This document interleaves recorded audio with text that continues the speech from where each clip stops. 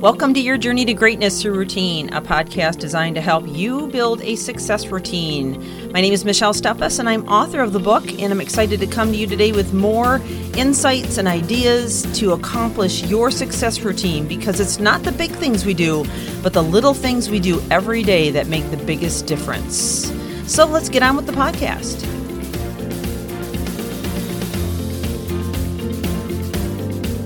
Welcome back to the podcast as we continue in this series on the toxicity of hatred or hate.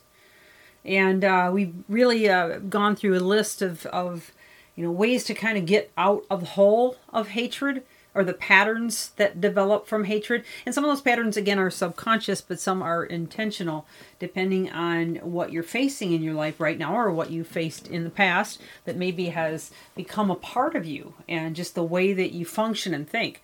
But if we aren't willing to pull out for just a second of our own skin and take a look inside from the outside and decide, hey, is this helping me or is this hurting me? Is this making me healthy or is it making me sick? Is it affecting my personal life? Is it affecting my professional life? We've got to ask those tough questions. And I'm thinking about somebody right now that is near and dear to me. And you talk about a trap and a pattern that this person has gotten themselves into. It is literally tearing away every part of their life. In other words, they're in so much hate that they don't even realize, they're so blinded by it right now that they think everybody else is wrong and they're the only ones right, and they're just absolutely lividly angry and filled with hate towards everybody that is even trying to help them. They're burning bridges. They're tearing away potential help of people that truly, truly care about them. They're affecting the lives of those around them with tremendous amounts of stress from just being around them. And, and it's all because they haven't made the decision yet. They haven't taken a good look at themselves to decide if hey, maybe there's a common denominator here, and maybe it's me, and we have to do that. We really have to get honest about ourselves. And so, the next one on my list is take a step back.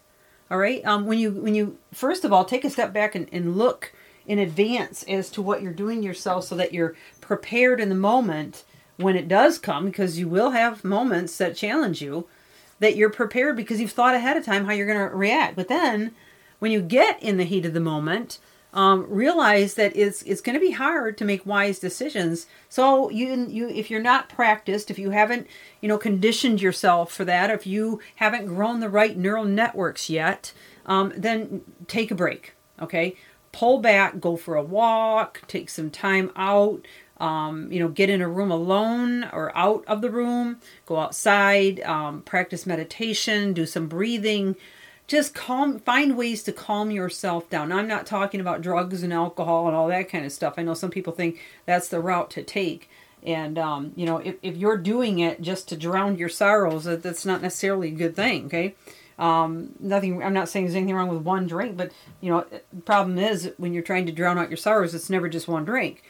And that can amplify the problem. It can turn it into, more anger, more frustration, depending on who you are and how you manage those kinds of things. But really assess this in advance, and give yourself time to relax.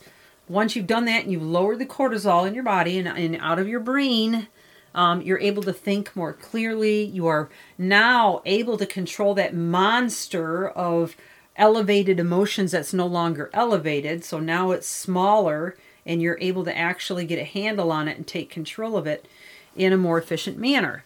And this, of course, brings a better perspective, a fresh perspective to your thoughts and feelings.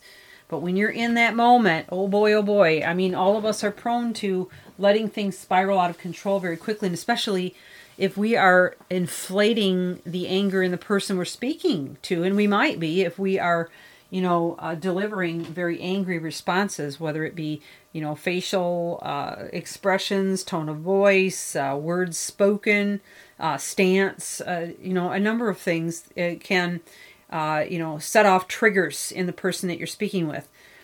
And that's something that you need to be aware of too, is, whether or not you are familiar with this person's triggers, and be careful, because if you're intentionally trying to set them off because you feel it's going to get them back, it could backfire on you. So these are all things that, we really need to begin to get more aware of and take control of if we want to see a change. So I am hoping this was helping you. We are going to end a little bit early today, and that's okay. I want to recommend my book, Your Journey to Greatness Through Routine. Also encourage you to go back and listen to some of my other podcasts I've had on emotional intelligence, as well as the chemistry, neurochemistry of emotions. That one is probably a year or two old, so you'd have to go back in the archives a little bit. But all of these are really provided for you to help you to not only assess yourself, but to get the tools that you need to keep your life in control rather than out of control.